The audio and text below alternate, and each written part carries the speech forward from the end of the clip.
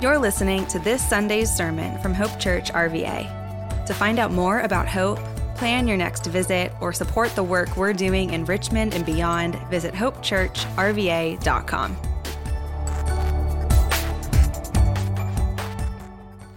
Hey, good morning, everybody. Good to see you. Great to be together at Christmas time. I love it, love it. Can't wait for Saturday downtown. Sort of feels like our way of offering Christmas to the metro area of Richmond, which is really encouraging. So hopefully you can come. If you haven't done seats yet, as Dan said, join us at the 5. We'd love to have you and invite some friends. Maybe go out for dinner or something like that. So Dan mentioned we're getting ready to send another $20,000 to partners in the Ukraine to continue to seek to provide relief to those who are affected by the war. That's one example of what your giving does. And Hope is known for being a generous church, which is awesome. That's a great reputation to have. You probably know that about 20% of a church's income comes in December. So thank you for any giving you're able to do, maybe giving you've already done. I love thinking about the fact that among many different initiatives and expressions, our church is able to really help people around Richmond and also do our very best to provide relief and love to people around the world. So thanks for your giving. Okay, let's pray.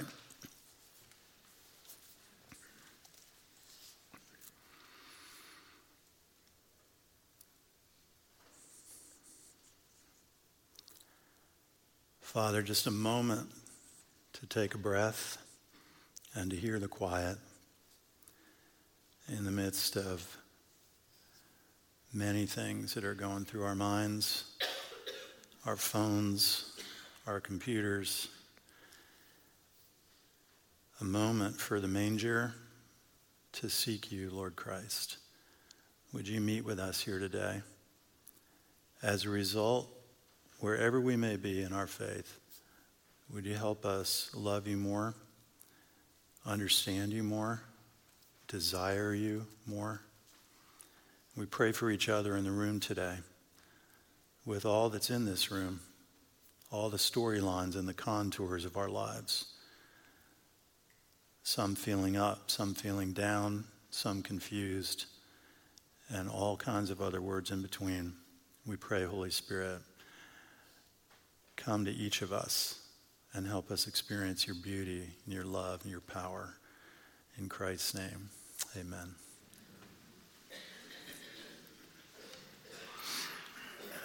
Have yourself a merry little Christmas. Wow, nobody did that at 8. That's awesome. You guys have had more time for the coffee to take hold. I love all that cozy stuff of Christmas. I love fires and hot chocolate and just all the cozy stuff and families getting together. Love it, all of it. So we're talking about the surprise of Christmas. Today we're going to talk about the big and the small, the big in the small. Like surprise how big this one is in the smallness of the circumstances, in the smallness of infancy, in the smallness of a manger. How big. So substantial, I think, is the contrast here that it's very hard for us to grasp. And I absolutely include myself in that. Whatever I understand of God, I think it's very little of all there is to understand and know of who God is. And Christmas is sort of an invitation into all of that. So the Gospels, particularly Matthew and Luke and John, have what you would call birth narratives, Christmas accounts. But they're all quite different. Matthew's is a genealogy. Basically, Matthew's saying he came through these people. Luke's is really a narrative. He came through these events. And John's is like a theology professor. He came meaning this. So we're going to take a look at John this morning. John writes more abstractly. He writes more theologically. And that appeals to some people. It definitely appeals to me. Gotta say, I love it. But I know it doesn't appeal to everybody. Some people are like, can we land the plane here, make it a little more concrete, something to drive home with? We'll try.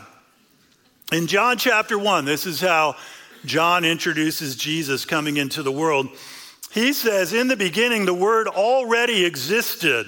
The Word was with God, and the Word was God. He existed in the beginning with God. God created everything through him, and nothing was created except through him. The Word gave life to everything that was created, and his life brought light to everyone. The light shines in the darkness, and the darkness can never extinguish it. So you read this, and there's all this stuff going on here, like the Word. In the beginning, the Word already existed, and if you're like me, if you're new with this text or coming to it freshly, you're like, how can the Word already exist in the beginning? Because if something is the beginning, then something didn't exist before the beginning. What John is trying to say is he always existed. The beginning is the beginning as we know it, not the beginning as he existed. And so he's calling Jesus Christ the Word. That's a little abstract. I remember the first time I came across this, I'm like, I don't get that. Okay, snippet of background on this. In Greek philosophy and culture, the Greek word for word is logos. And in Greek philosophy and culture, to make a long story short, logos meant something like the glue of the universe. All right. So John is writing, and he's going to say, in the beginning, the Word already existed. In Genesis chapter 1, you may remember this reading. In the beginning, God created the heavens and the earth. The earth was formless and empty, and darkness covered the deep waters, and the Spirit of God was hovering over the surface of the waters. And then God said, just spoke it right out with words, apparently. He said, let there be light, and there was light. And God saw that the light was good. If you're looking at the parallels between John 1 and Genesis 1, and they look quite similar, John fully intends that to be the case. And John is doing something extraordinary here. John is linking up the Jewish mind and the Greek philosophical mind to laser in on the manger of Jesus. Because when he starts and says, in the beginning the Word already existed, the Word was God, the Word was with God, the Jewish mind goes right to Genesis 1:1. But when he says that to the Greek mind says, this is the one who's the glue of the universe.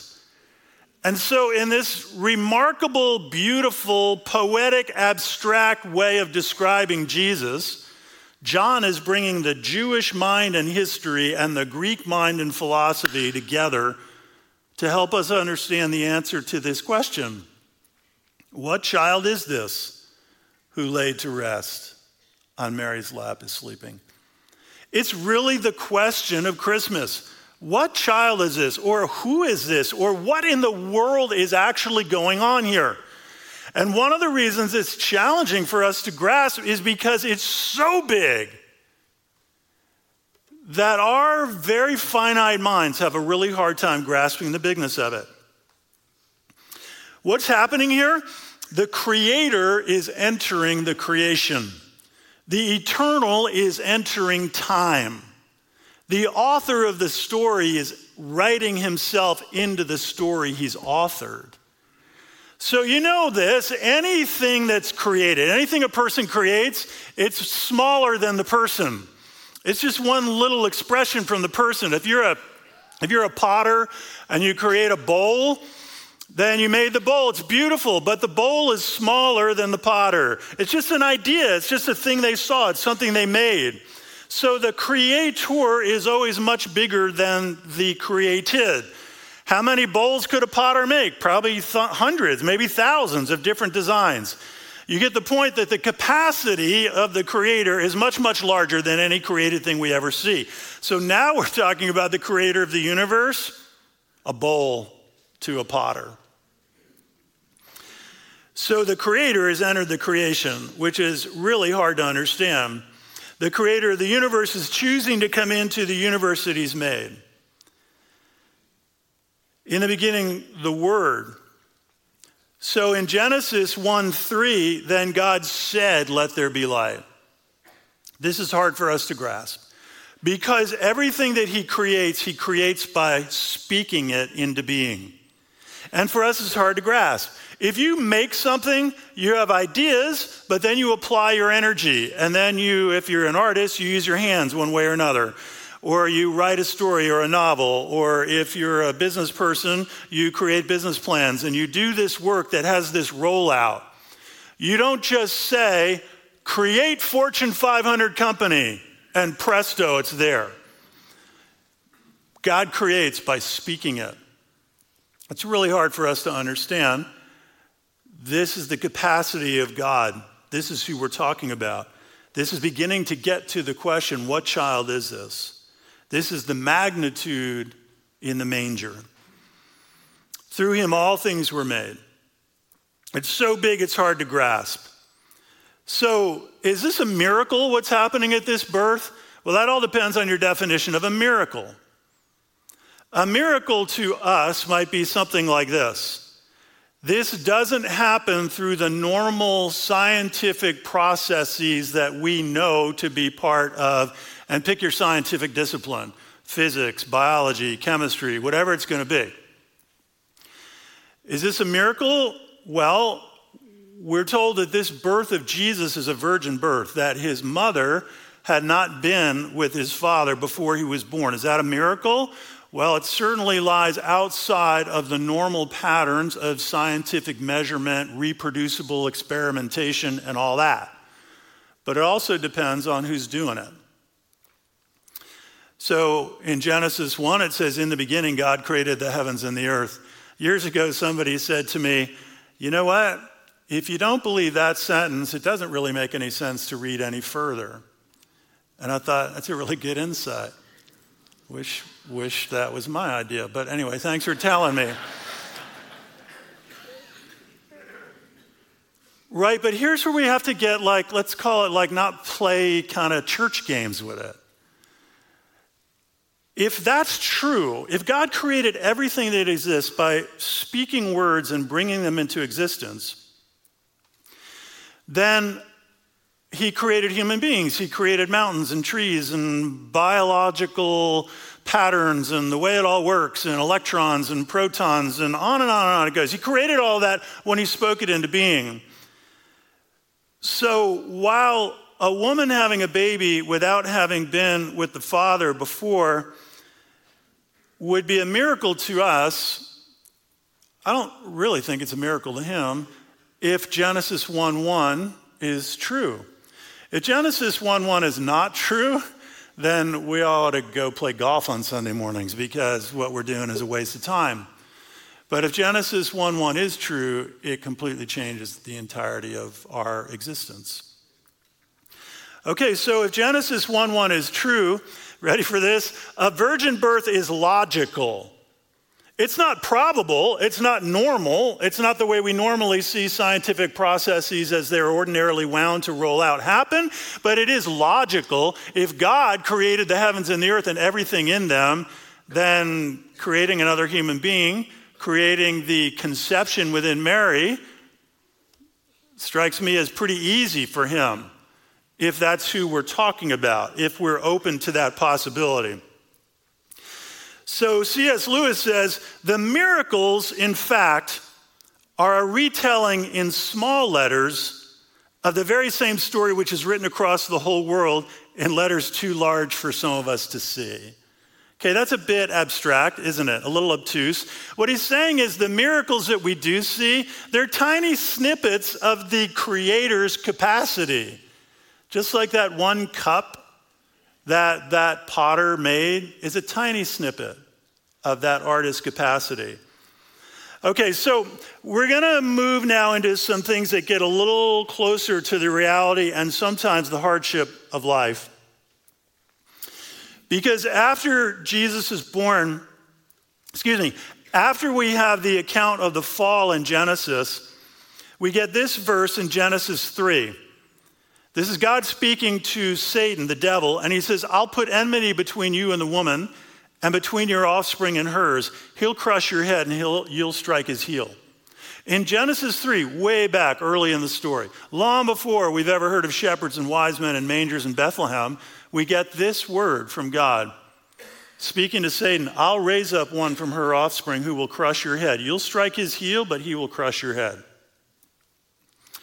Okay, you know what that is? It's the first Christmas verse in the entirety of the Bible. And it's not cozy, and it's not about hot chocolate and fires and Christmas choirs. It's about the battle between good and evil, and light and darkness, and life and death. So all of a sudden, the cute baby in the manger, we begin to see the magnitude of what's happening here. In a sense, the music changes from "What child is this who laid to rest?" to something more like the Coventry Carol. I don't know if you know about it. I'll tell you more about it in a minute. Now the music changes, because it is not long after Jesus is born in Bethlehem that the dark forces and the cold winds of opposition begin to mount up against him. And what we begin to see quite quickly is that there's a battle going on here, a battle that is raging. Kingdoms will be in conflict. And the first clear conflict of kingdoms that we see will be between King Herod and King Jesus. You may know that Herod the Great was basically the king of that whole region of the world. He served the Roman army and the Roman occupancy. And Herod was not a good man, but he was a smart man. And sadly, history's had a lot of people like this. You wish people who weren't good weren't smart, because then they wouldn't be smart enough to make their not good plans work. But Herod is not good, and he is smart. And so he's on to what's happening here with this birth of Jesus. When Jesus comes into the world, there is a new king in Herod's town. An interesting little reading when you read in Matthew, it says, King Herod was disturbed when he learned about the birth of the one they call the King of the Jews. It doesn't take long to look at that sentence and see the construction of it and realize you got kings in conflict. Now, one king is lying in a manger, 7 pounds in a diaper, a king? And the other king is in a palace with armies and power and every possible gathering of influence he can pull together. And when the king in the palace hears about the king in the manger, he's not happy about it. So here's an interesting thought. I bet you know this. Every heart is a kingdom. Every heart is a kingdom.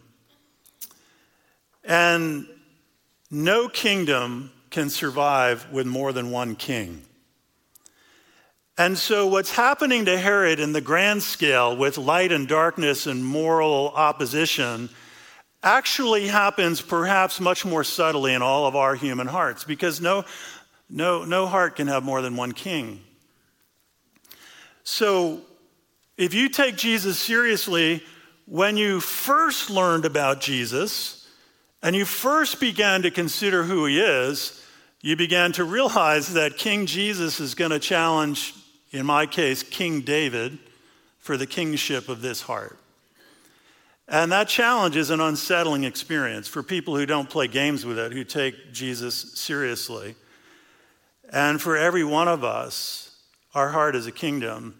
But sometimes what we do is we run a weird sort of monarchy prime minister kind of arrangement. Like, I'm always confused when I read both about British and Israeli politics, because they have elections like every other week. And I'm like, how do you do that? Like, why doesn't somebody get elected and then they have the job? And it seems that there's elections, and then there's votes of no confidence, and then they're out, and then they have elections again.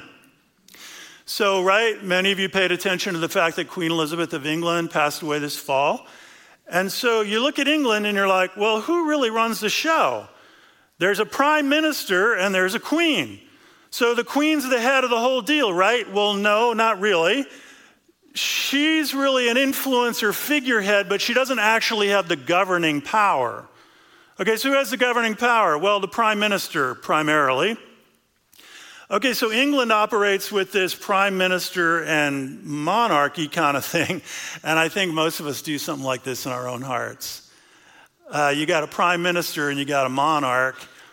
Well, the royal monarch would be Jesus, but for many of us, what we've done is sort of made him a figurehead influencer without actually having the governing power. We've decided that, we'll be the prime minister of our own hearts. So every heart is a kingdom, and no kingdom can operate with two equal kings, and Herod knows this better than anybody. Herod is not a good man, but he is a smart one. Herod was known for fits of rage, doing horrible, absolutely horrible things. Herod had killed 3 of his sons who he was concerned were challenging his power. Okay? Apparently, Caesar Augustus said it's better to be Herod's pig than his son. And that's Caesar Augustus saying this. We're not talking about, Mother Teresa in Rome in Caesar Augustus. And he describes Herod as a bad guy. Herod's not a good man, but he is a smart one. And what's happening quickly is it's his kingship versus Jesus' kingship.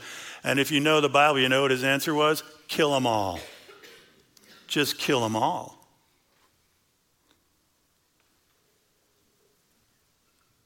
Dale Bruner says, the gospel came to Herod too, and he apparently didn't want it except to murder it. I imagine some kind of a cabinet conversation where Herod tells the head of his regime, kill all the babies under 2 years old in Bethlehem. Okay? In Matthew 2, we get a picture of this. This is a short snippet out of the larger story. When Herod saw that he'd been outwitted by the Magi, he was filled with rage. Herod being filled with rage is not going to be a good day for anybody. Sending orders, he put to death all the boys in Bethlehem and its vicinity who were 2 years old and under, according to the time he learned from the Magi. Okay, I get sort of fascinated with the timing. Like, when did the Magi come? Apparently not when Jesus was born, like the shepherds. Was it 2 years later? Well, Herod had everybody killed under 2 years old. Nobody seems to really know. People suggest it was some number of months after Jesus was born. And you would say, well, then why would Herod have everybody killed 2 years and younger? And that would be very characteristic of Herod, because he's going to kill them all. Well, sir, we think that he might have been born some number of months ago. I don't care. Kill every one of them who's born 2 years old and younger. Could you imagine it? It's as though what Herod is saying to his, let's say, law enforcement guy, who says, sir, you would be really tentative to counter Herod. Sir, we're only looking for one, right? We're just looking for the one. That's right. Sir, if you kill all of them, you're going to kill a lot who are the wrong one. I don't care about killing the wrong ones. If it means killing all the wrong ones to be sure we kill the right one, then kill them all. This is the kind of person we're talking about. So what are we saying here? The magnitude of the manger is nothing short of the battle between light and darkness, between good and evil. And Herod's engagement with Jesus is just one depiction of it. Jesus in the manger is a baby with a bounty. Like, what? A baby with a bounty? Okay, I would get it if there was some vendetta story that had rolled out. If there was like gangs in Bethlehem and, Herod had a bone to pick with some 25-year-old guy for threatening something about his reign, but a baby with a bounty? Like, something dramatic has to be happening if it's a baby with a bounty on his head. And yet we start feeling it now. So the Coventry Carol, which I mentioned, I get sort of geeky about all this old music around Christmas time. This is like a 15th century English song. And the song is written in minor keys. It's very haunting. And when it was first written, it was supposed to be sung by a chorus of women to women. Because the idea was, Herod's coming for your child. Here's how the words go. Herod the king in his raging charged he hath this day his men of might in his own sight all young children to slay. So, wait a minute, what happened to the hot chocolate and the fireside? What happened to have yourself a merry little... See, what's happening here, the magnitude of the manger is much bigger than Cozy Christmas. And believe me, I love Cozy Christmas. But when the cold winds of adult life and the hard things come along that are deep and vexing and confusing and full of grief, we all know we need more than a cozy Christmas. The magnitude in the manger is none other than the light shining in the darkness, and the darkness can never extinguish it. One of my favorite little sections of Christmas verses is Isaiah 9, 5, and 6. You know the part that says, "For unto us a child is born, unto us a son is given, the government will be upon his shoulders. He'll be called Wonderful Counselor, Almighty God, Everlasting Father, Prince of Peace." I love it. Do you know what verse comes before it? Every warrior's boot used in battle and every garment rolled in blood will be destined for burning, fuel for the fire. You see, it's in the context of war and death that we get the promise of the Wonderful Counselor, the Almighty God, the Everlasting Father, Prince of Peace. So can't we keep it cozy at Christmas? Well, here's something that I think can happen sometimes. I feel it too, right? I want to talk about cozy Christmas. I think sometimes in the church what we've done is we have so much taught cozy Christmas, whether it's December 25th or May 9th or August 25th. We've so much taught cozy Christmas that we've almost made Jesus kind of like a Christmas elf. Really cute there in the manger, cozy Christmas. It makes me wonder, you've heard this and I have too, many people who say, well, I used to go to church when I was a kid, but I don't go anymore. And I wonder if one reason that may be so is because you were taught a cozy Christmas Jesus, but you weren't taught a Jesus who has the power to overcome the darkness and to stand against the cold gale force winds that can sometimes come along in adult life. And so we do have a cute baby in the manger, but the magnitude of the manger is no less than the light shining in the darkness, and the darkness can never extinguish it. He is the four-office King of Israel. What do I mean by four offices? One, he is Wonderful Counselor. That means he has all counsel and all wisdom. When your life gets vexing, confusing, hard, painful, dark, and you don't know where to go or where to turn, he's Wonderful Counselor.